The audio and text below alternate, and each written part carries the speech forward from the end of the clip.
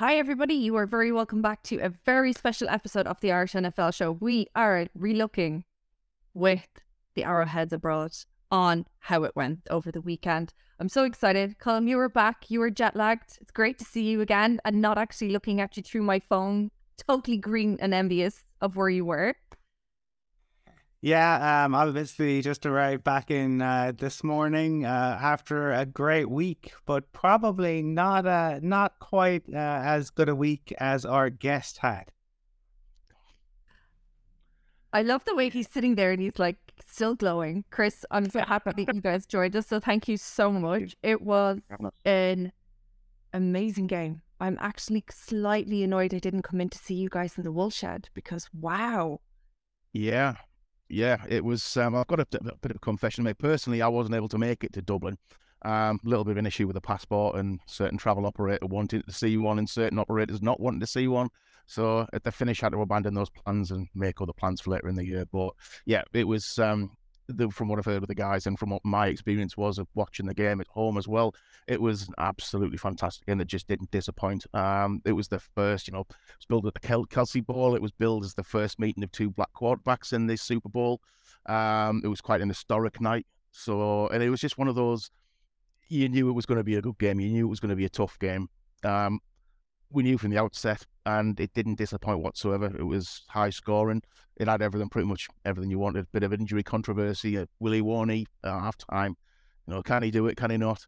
So yeah, it was excellent. It didn't disappoint whatsoever. That magical sponge done wonders at halftime, and I also want whatever Mahomes took for that high injury sprain for when I've got a hangover, because wow, the game really was a battle of the quarterbacks. Colin, what was it like being in the stadium at the time?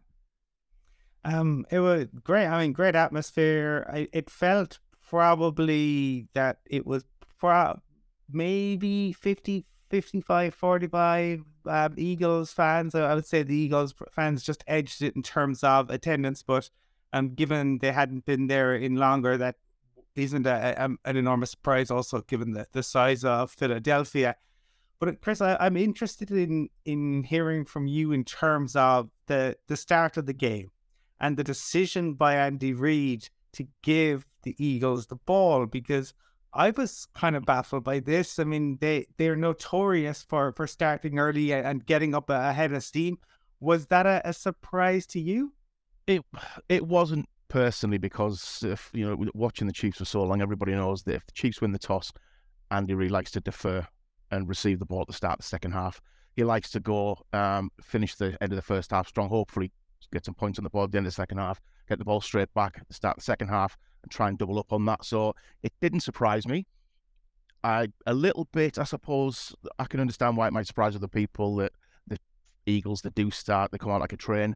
I think it was just a case of Andy Reid sticking to his game plan, sticking to what he always does, and hoping and putting his faith in the defense that they would create some kind of stop. Hindsight's a wonderful thing, but I think it was more a case of sticking to his own game plan and knowing what it is that he would normally do. So it didn't surprise me.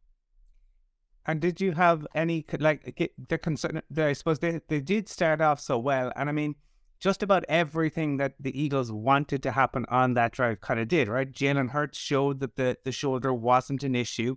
They were able to move the ball quite effectively, and then when it came down to the goal line, the Chiefs bring in the really big boys, but the Eagles do what the Eagles always seem to do on those short yardage, and they force them over. Yeah. I mean, at that point, was there a little bit of concern that they were able to move the ball so freely in that first drive? I'd be lying if I said that there wasn't, because yeah, there was a bit of a concern. At first, I thought this was just a bit too easy for them, and I know what they're like, and I thought that was without even bringing kind of Miles Sanders into it. It was pretty much like a couple of yards for Kenny Gainwell. It was mainly Jalen Hurts doing the damage. And then if they get in kind of a third and short situation, it's going to be two down territory, especially in the Super Bowl. There's no way they're going to be giving it up unless it's inside their own 20-yard line, something like that. But they went through. They were moving the chains with ease. I thought that we would be prepared for the run early doors, and that we would probably be seeing more run plays than passing plays from the outset, first quarter, and kind of pretty much what happened. But I was a little bit I was a bit surprised at how easy we seemed to kind of give up those those yards. But you knew as soon as you got in, like I said, the 3rd-and-1 situation or 4th-and-1, it was always going to be that kind of QB sneak, or it's going to be that kind of to get everybody behind Jalen Hurts, give him a good shove up the backside, and see what extra you can pick up. But all you needed one, and they just did it so efficiently that it frustrated me quite a lot the night. I thought I was getting frustrated, and at times I kind of lost my integrity a little bit, and thinking that you're just the same team that does this same thing over and over again, and it works for you. And if we were able to do that, we would capitalize on it as well. If it works, why don't change it, don't fix it, just keep going with what works for you. So yeah, it frustrated me a little bit, and the thing is, it eats the clock when you're running the ball as well. And the less time, it's clever, the less time you give Patrick Mahomes on the field, the better. You give yourself a great chance. And they did that well. Can't complain. I love how you touched on the quarterback sneak, because it is something that we've seen the whole way through the season. It's Nick Sirianni's little belter he always pulls out of the ball. Mm-hmm. It's one of these questions. How is it that teams who actually play against them just aren't prepared or completely ready and able to play that and know that when that's going to happen? I understand, it does come out of it. It just seems to be, we always know what's going to happen. And yet we're not equally prepared for it. No, it's right. You're powerless. You know it's going to happen, but you can't stop it. And I don't think it's even teams not being prepared for it. I think teams are probably over prepared for it. They know that it's going to happen. They pack the box with the heaviest guys they can find, but it doesn't matter. They get so low that you can't generate enough of it. You can't get low yourself. Low man wins in the NFL. You can't get any lower than they get. If you could get that leverage and drive up under the pads, but they can't do that. That dive just it takes half of the big guys out of the equation. They can't do anything about it, and it just leaves a couple of, a little few push from the linebackers. Jalen Hurts, you can either dive over the top, you might find a little gap. He just needs to stick his hand out past the line. It's just, you cannot stop it. I don't know how they're able to do it so well, but they can get so low that other people just can't. They must work on their flexibility drills, something mad, because it's just, it's like nobody else. I've never seen a team like it do that. Well, of course, speaking of things that are coming and yet you can't stop it, Travis Kelce, because the talk on the morning of the game had been how Vic Fangio had signed a 2-week contract with the Eagles to help them game plan, and everybody knows that Travis Kelce is, a Hall of Fame tight end, the best tight end in the league. And were you? I mean, look, we know he can do it, but were you surprised that he had so much space, particularly early on? And, it just seemed like Fangio missed 87 on the scouting report. It looked like it. I was quite surprised with how regular and how easy he was getting open. I wasn't expecting it at all. I think the talk in the previous round was about whether, have you hit Kelce yet, was what they were kind of talking about. If you haven't hit Kelce yet, then what you're doing. I don't think they got the memo. I don't know how he was open so often and how he managed to create so much space, but we all know how he does it. So yeah, I don't know how he managed to do it, but we do know how he does it. He's so good at what he does. It's just chip blocking, and he gets himself in some space. I don't know what the game plan was in terms of defending him, but there's times they were playing with kind of 2 high safeties. It gives up the intermediate. You're going to give yards to Kelce if that's the case, and if it finds a seam with 10, 15-yard gain, it's his game. He gets open. He's such a... I don't think people understand how good of a runner he is, and it is his ability to get open. I think people are cottoning on more and more now, but again, going like the QB sneak, it doesn't matter. You can't stop him. You know what he's going to do. You just can't stop him. Short of kind of doubling him up with 2 linebackers, if you do that, you're just leaving it open for ball over the top. You've got to make a decision on which way you go with it. You can't do everything, and that's for some reason they decided to not go with having Travis Kelce covered for some reason. But I'm just surprised that people haven't gone with the double him and take the hit. Like if Juju burns you, if MVS burns you, I think take the hit. But you saw it against the Jags. Chiefs backed up. Obviously, Chad Henne is in. Chiefs backed up into their own end zone, and the Jags gave. I mean, look, Kelce is incredible at finding space, but the fact you don't double him, I'm always amazed, because he is that good. And obviously he has that relationship with Mahomes as well, and their innate ability to kind of find each other. I remember Tua earlier in the season said about like receivers, if you can't see me, I can't see you. Well, that doesn't seem to apply to Patrick Mahomes and Travis Kelce, because Mahomes can be anywhere on the field. He doesn't have to have his eyes on Kelce, and he has that ability to find him. I mean, it does just in wider than the Super Bowl, maybe. I mean, for like, is Travis Kelce at like, where do you place him in terms of the great tight ends we have seen, in terms of the Gronks and the others who've come through, the Shannon Sharps and others? I think it's a tough one, because it's every position they evolve as time goes on. I think what's required of you, it evolves. I mean, now tight ends a lot more are expected to be kind of a receiving threat, much more than they ever were before. You know, we've kind of seen more of that kind of additional offensive lineman, where now they're seen more as that a little bit of a kind of a bigger bodied wide receiver, more of a receiving threat who provides a little bit of a blocking kind of upside. So it's tough, I think, to compare them. It's a little bit like how do you kind of compare like a Mike Tyson to a Muhammad Ali kind of situation? Completely different eras, and there's different ways of kind of playing the game and approaching a fight kind of thing. But for me, the closest I suppose I could probably get would be the Gronk era, and the kind of Tony Gonzalez is about as close as you're going to get in terms of what's required of them. And certainly he's up there with Gronk. I personally, I'll be a bit biased, and I would say that he's better than Gronk. His stats, and they've eclipsed that. Yes, again, like I said, go back to the caveat that some people are probably going to throw up, that more is expected of Kelce as a receiver than was of Gronk. Gronk was more maybe a kind of a red zone target for Tom Brady to exploit. Kelce's a bit of both. He's a red zone threat, but he's an every down threat receiving the ball as well. So it's very tough to compare everybody, but certainly he should be up there in those conversations. One of the top 5, if not top 2 tight ends of all time. I've always been a Chiefs fan for a while, so I've always kind of had a bit of a soft spot for Gonzalez and Kelce. So it's a tough one, but I would say that he's probably up there, certainly top 2.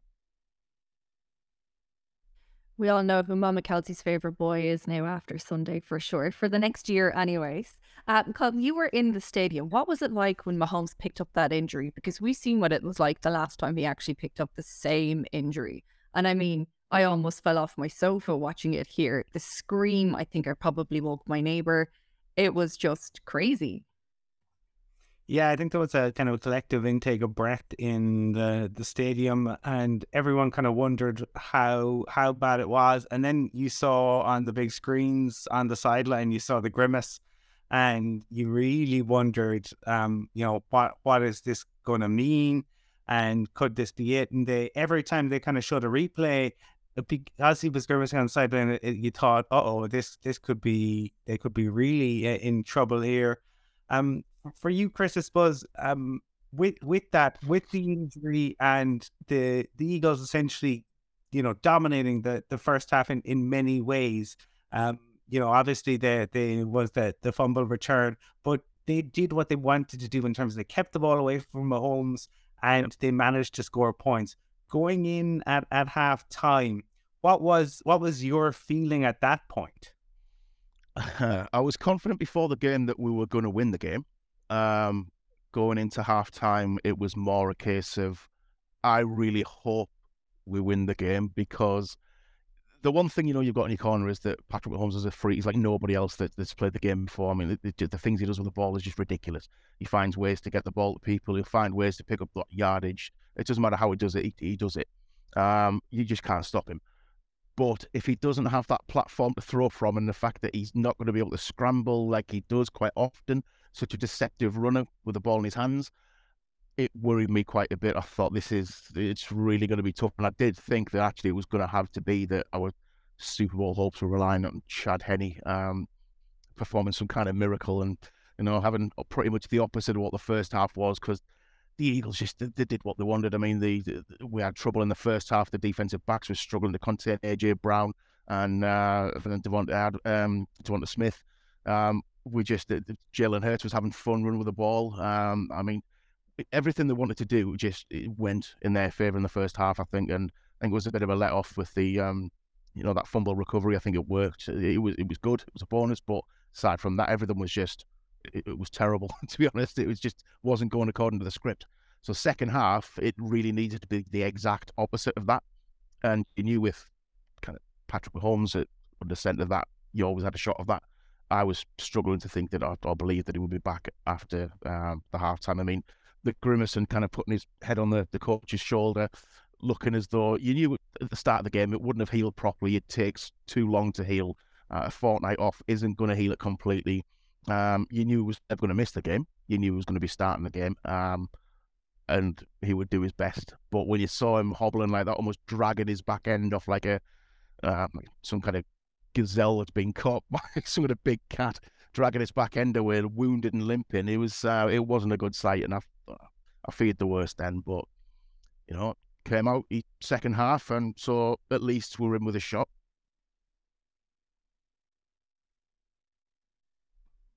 And on that, I suppose for me, like that first drive of the second half was changed everything, right? You could actually tone change in the stadium, and while I feel the Chiefs were probably more aggressive all night, and you have to set the tone. There was an early hit on Devonta Smith. Now, in fairness, he got up from it and just continued to play, but that to me set the tone, and we've seen that time and time again. But on offense, it didn't feel like he'd gotten going, but all of a sudden Pacheco came out, and my goodness, was he running angry. All of a sudden, Mahomes isn't just looking for Kelce. He's finding guys, he's running, he's showing he can take off. And that was a kind of a palpable shift in emphasis, and you could feel it in the stadium. It was like, oh no, here they come. And was that the feeling that you had at that point? Was it like, oh, this is on all of a sudden? It did slowly. The kind of the belief started to creep in a little bit more. It was less of hope and kind of the balanced it more towards the belief side that we can do this, and that as long as I've seen games so many times where you're trailing in the third quarter, and all of a sudden there's an enormous fourth quarter, and you win the game. So the panic wasn't there.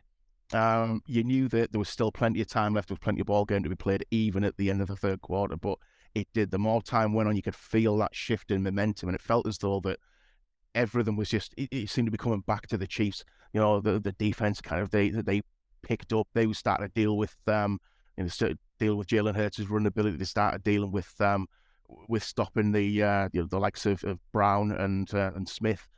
It seemed as though that they were leading the way almost and saying, look, we're doing our bit, over to you guys, kind of as a squad, as a team, don't let us down. It's your turn, go out there and take it back, kind of thing. We've kept them off the field, now you go and get it. And you could kind of see that. And a friend of mine was watching it with me as well, and you just felt as if there was much more to cheer about in the second half. There was much more of that kind of off the edge of your sofa, kind of like willing the team on, and you could feel the crowd. You could hear the crowd starting to overpower and kind of out-sing the Eagles fans as well. You could hear the war chant, more and more often. So you did feel like there was a change, and you could feel that it was palpable to me. You could feel it, and certainly it looked like that. And it just to go touchdown. Just every time you got the ball, seemed like everything was going right. And the fact that you touched on before, it wasn't just looking at Kelce. I think the Eagles were probably going to expect that a wounded Mahomes is going to look for his safety blanket in Kelce, and he didn't. That's not what he did. He brought in the likes of. It's nice to see Sky Moore, a rookie, picking up a touchdown. Like you said, Isaiah Pacheco picked up a touchdown. Another rookie, not a rookie, but certainly to the Chiefs, Kadarius Toney picking up a touchdown. How he was as wide open as he was, the motion and the communication in the Eagles' defense, it must have been havoc for them because he was so wide open on that one. It was good to see him pick a touchdown up, and of course Kelce's got to get his as well. So it was brilliant. Had everything for me. I thought what has been fascinating since is the fact that they've come out and they've talked about how Bieniemy went through on Friday night that piece that they had noticed that when you go to jet motion, or jet sweep, and basically the Eagles sell out completely. And then if you don't complete it, if you turn, then you've got a man free. And of course, it was Andy Reid's disciple, Dougie P, who had run just that play. And we talk about this league being a copycat league all the time. But I'm wondering, Chris, like in terms of, it seemed to me like what you said earlier in terms of that too high and what you give up to Kelsey, and in terms of Mahomes' running ability throughout the game.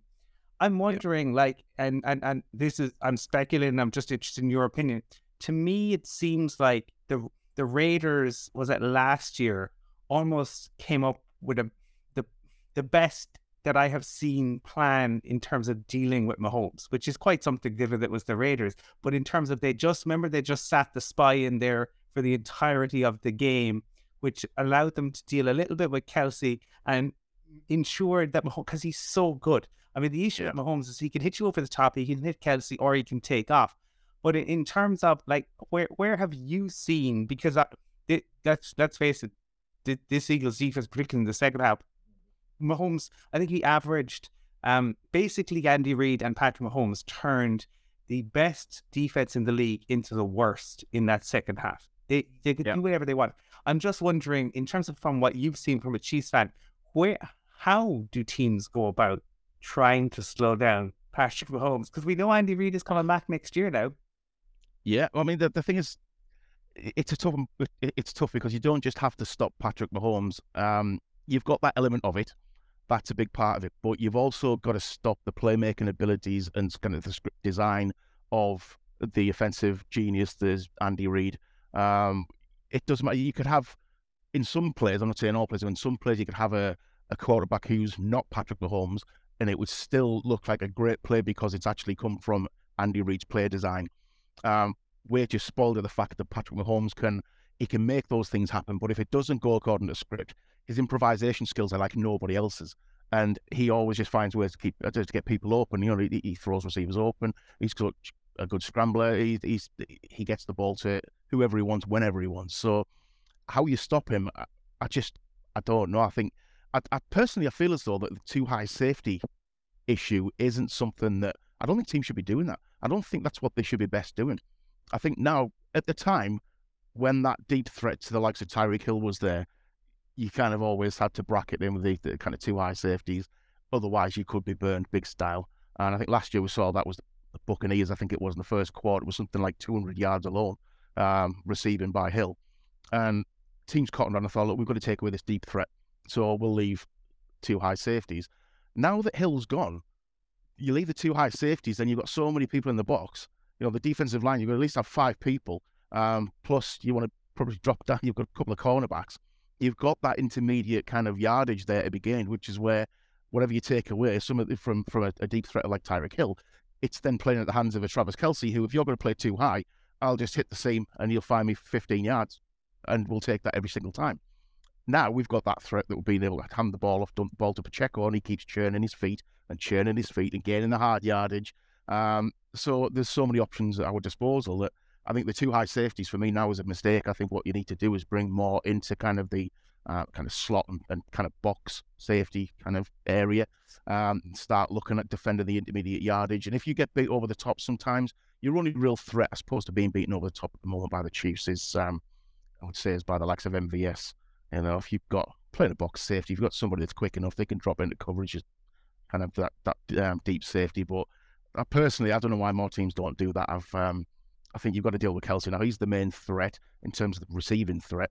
Playing two high safeties is just, it's pointless. You're not going to be coming in contact with him if you're playing too deep. He's in the intermediate areas. It's not dealing with that threat.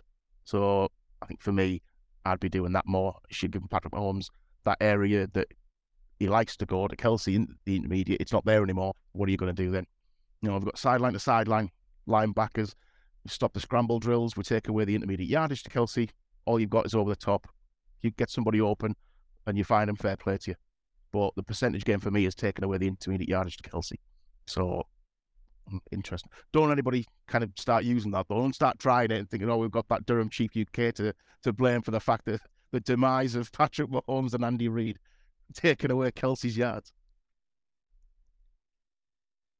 Oh my God, I'm laughing already.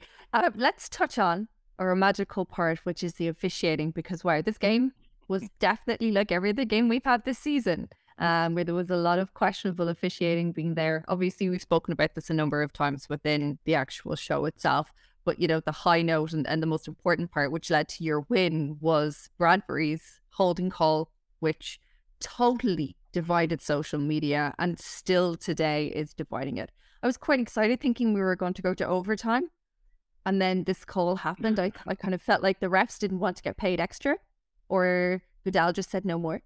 You could see it as well in the people in the stadium. You know, what was your thoughts on it, Chris, as you watched it from home? Because for me, I was just gobsmacked. Well, like every fan, your initial reaction is always one of kind of you gravitate to defending your own team or your own players. And first off, for me, my kind of initial call straight away was that's holding. You know, that's DPI. It's got to be called. Then you kind of, I suppose, you stop and evaluate things a little bit more. It's more kind of you think a bit more about it. It's more you try to rationalize it. Looking at it, it looked like it didn't really. It's not like he spun him around. You know, he grabbed his jersey. It's not like he's not changed, spun him around, and he's completely missed on his route. You've got a guy. He's tucked his shirt a little bit. It's not stopped him really. He's not changed the trajectory of where he was going. It looked soft. So it's one of those ones to me, looking back on it, that I can understand people's gripes. If you think that it was soft and shouldn't have been given, I get that, given that just before the show started, we were saying that you've set yourself a precedent of how you're going to officiate the game, Carl Cheffers, and he's then kind of changed that at the last minute. He's kind of been going one way, and then he's all of a sudden just taking a bit of a detour in the last couple of minutes. It's one of those that if it was one of the Chiefs' defensive backs that had given that away, I'd probably be saying that's a bit soft. That I don't think it's really kind of holding, but it's one of those ones on offense where you'd say, oh yeah, that's holding. You know, if it's your team, it's holding. If it's against your team, it's not holding. See it so many times, you know, on kind of football, soccer, however you want to say it. It's that's a penalty, and you know, if it's against your team, you're saying that's never a penalty. There's no way that shouldn't have been given. So I kind of felt a bit like that about it. But one thing I can't argue with and I can't take away is that James Bradbury held his hands up and said, yeah, I held him. I was hoping they weren't going to throw it. They were going to give it away. Let me get away with it, but it didn't happen. Yeah, still can't get away from the fact that last minute Chef has changed his way of what he let go. All of a sudden he didn't let it go. But for anybody that says that the Chiefs allowed or that we're handed the game by the officials and that the official allows us to let it, that Carl Cheffers is not a liked man in the Chiefs kingdom, because of the fact that there's been so many questionable calls going against us. That man would never ever wouldn't be wearing red, like it wouldn't be red. He's never been a kind of all for the Chiefs. He certainly didn't look like it this season either. So I don't know. Yeah, I don't buy to any nonsense around it being rigged or favored as such. I just think pressure gets to players, pressure gets to officials, and what you have, and you've seen it two years in a row now. I think Chris, you're right. Like it is, and Bradbury said it. Like it is holding, and so they can. But the issue is they didn't. They let it go. I mean, there was one earlier in the game where Bradbury did, I think, probably an even more egregious kind of DPI on Juju and got away with it. I think that probably led him to think that that's how the rest were reffing it. So the issue, I think, is consistency. Yeah. I think that's something. It probably was also highlighted by the fact that there have been a number of instances over the course of the season with a number of teams, and the commissioner comes out and says that officiating is the best it has ever been. Though I will say I did see a piece on Mike Sando where he was at a Super Bowl 24 years ago, and the then commissioner said exactly the same thing. Officiating is the best it has ever been. So time truly is a flat circle. Take us through then to what it means as a Chiefs fan to see this team lift the Lombardi again. Andy Reid gets a second championship. Patrick Mahomes gets a second championship. And the dynasty talk grows ever louder. It does. It does. I think it's one of those situations where everybody, as a Chiefs fan, we can see the greatness of Patrick Mahomes. I mean, not just necessarily as a Chiefs fan, everybody can see the greatness of Patrick Mahomes as a player. Everybody knows what a great head coach Andy Reid is and has been with both the Eagles and the Chiefs. Everybody knows it's almost a golden age of Chiefs football at the moment. But the one thing that always everybody's pulled back to is achievements. Whether that's silverware. How many MVPs has he won? How many times has he won the Super Bowl? How many rings has he got?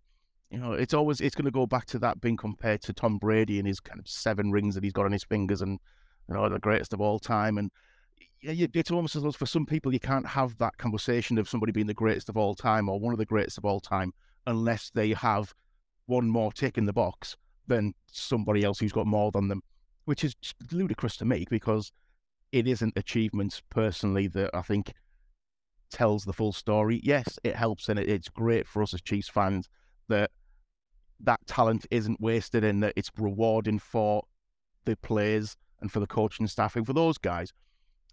They would do it day in, day out. They love it every single day. They love playing football. That's what they do. But for them, they'll have grown up with dreams of winning the Super Bowl, hoisting the Lombardi Trophy. If it doesn't happen, a lot of those guys are probably going to feel it's for naught. They're going to want that to happen. And for it to happen twice it's great for them. It's great for us as fans. It's great to be kind of recognised as a Super Bowl winner for the second time in a few years. I saw a tweet today where I thought, well, if this hadn't have happened and we hadn't won the Super Bowl this time, would somebody have even tweeted this or would they have still tweeted it and it would look a little bit different? AFC West Championships, Chiefs 3, Raiders 3, Broncos 3, Chargers 0. Now, would somebody have tweeted that had we not won? Because it would have looked like 3, 3, and 2 for the Chiefs and none for the Chargers. Or would they actually have tweeted it still? No, I don't know. I'm not sure that they would, but it just goes to show the mindset. Some people do want to see that at the end game, that if you've got the Super Bowl and you've lost, it doesn't matter. That it's almost as though your season's achievements of getting there are for nothing. So it shouldn't be, but it seems to be that it's almost like the money talk situation. Trophies talk, Lombardi's talk. And if it helps for those guys to be discussed in some of the greatest of all time conversations and being fantastic at what they do, great, good for them. It shouldn't need to be, but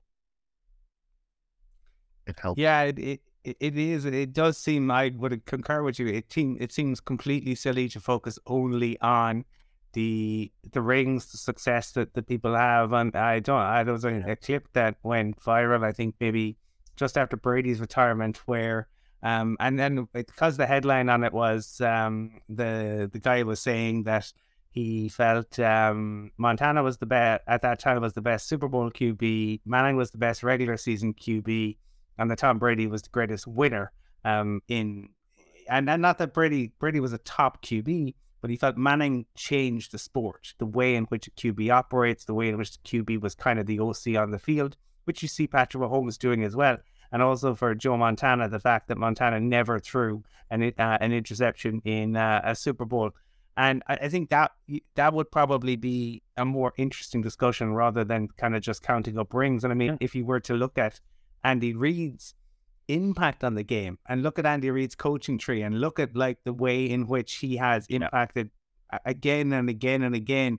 Yeah, I think it's far too basic to just break it down. And I mean, I think also the fact that we saw Jalen Hurts have the best game of his young career, and I'm a big fan of Jalen Hurts, and the fact that Patrick Mahomes took time out again, afterwards to specifically call out Jalen Hurts and his performance. But maybe, Chris, before we wrap this up, because one of the things that Andy Reid said, and he did acknowledge that, not go into detail, but that he does now have grandkids. He is getting older, but he is definitely back for next year. Patrick seemed quite pleased about that, obviously, but talked about the way in which he said, again, probably kind of harkening back to what we were just talking about, it wasn't just that Andy Reid is a great football coach; it's the fact that he makes players better people. Something kind of Patrick called out. And you touched on Andy Reid's genius as a play caller, but as a Chiefs fan, how nice is it that he will be back again next season? Because let me tell you, as a Broncos fan, that's not good news. No, it won't be good news for you. No, I understand that. But to me, it's as though he's the kind of the glue that kind of holds everything together. Everybody knows that whether it's a workplace, whether it's some kind of sports club that you go to, wherever, whatever it is, there's always somebody that generally you know is kind of the glue that keeps everybody together, and who they seem to be that calm head. They have got words of wisdom whenever you need them. So it just so happens that Andy Reid has got everything he needs in terms of that kind of genius of play calling. He's got a great footballing brain, but actually he seems as though that kind of, as a mentor and as a kind of a life coach, he is up there with the best of them as well. The people that he's developed, the players he's developed, some people have come in as, I mean, look at some of the rookies over the last so many years that we've taken on, and that, Kelsey wasn't a first, second round pick. You've got Trey Smith was taken late on. Isaiah Pacheco this year was a 7th round pick. And don't forget about Brett Veach and all of that. But you're taking what industry insiders, I guess, and scouts and analysts are saying are people who aren't likely to be kind of day one starters or impact football players. And shoot, Andy Reid, the way that he takes those guys and the ability he's got to kind of bring the best out of them.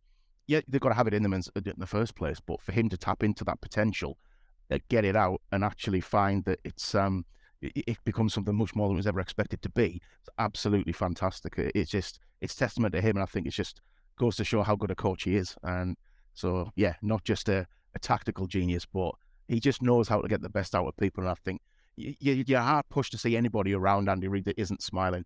And I think it goes to show how highly that the guys in the locker room think of him. You see little things like he gets involved in the adverts, the commercials with and State Farm commercials, other insurers or whatever they are available. But this, he's also, birthday cakes, things like that. Just the little kind of the jokey side to him. He's a person as well. He's not just a coach. And I think it speaks volumes. He's always got a smile on his face. I can't say I've ever seen that of Bill Belichick, but each to their own. It's a very rare day when my Bill smiles, and I'm not holding it against him. So I'm not holding it against him. But I have to say, Andy Reid really is. He's one of those, if I could give a coach an award for his mentoring, especially of players, I would definitely give it to him. There's no way any other coach could get away with being on an off season, drinking beer and eating a load of cheeseburgers. No way. I'm actually amazed that the nutritionist that actually works with the Chiefs is able to even get him to have a Nutri-Grain bar in a normal day. But Chris, thank you so much for joining us. It was really good to catch up with you, and enjoy the off season. Enjoy having your Lombardi. And we will see you guys early next year again. Thank you for having me.